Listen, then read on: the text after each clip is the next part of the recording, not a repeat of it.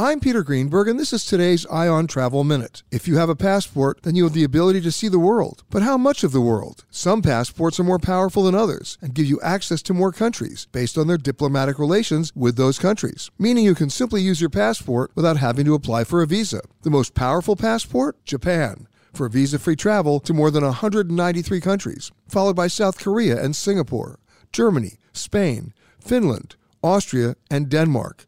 A U.S. passport will get you to 186 countries without the need of a visa. The least powerful passports? Afghanistan, Iraq, and Syria. For more information, visit petergreenberg.com. I'm Peter Greenberg, and this is today's Ion Travel Minute. Start your weekend with original reporting. Welcome to CBS Saturday Morning. And the good things in life. Live music and variety. Bringing a little more wonder into the world. That's a great thing. Watch CBS Saturday Morning. Welcome to the weekend. On CBS. His karate lessons might not turn him into a black belt. Hi-ya! And even after band camp, he might not be the greatest musician. But with the 3% annual percentage yield you can earn on a PenFed premium online savings account, your goal of supporting his dreams... Thanks for everything, Mom and Dad. ...will always be worth it.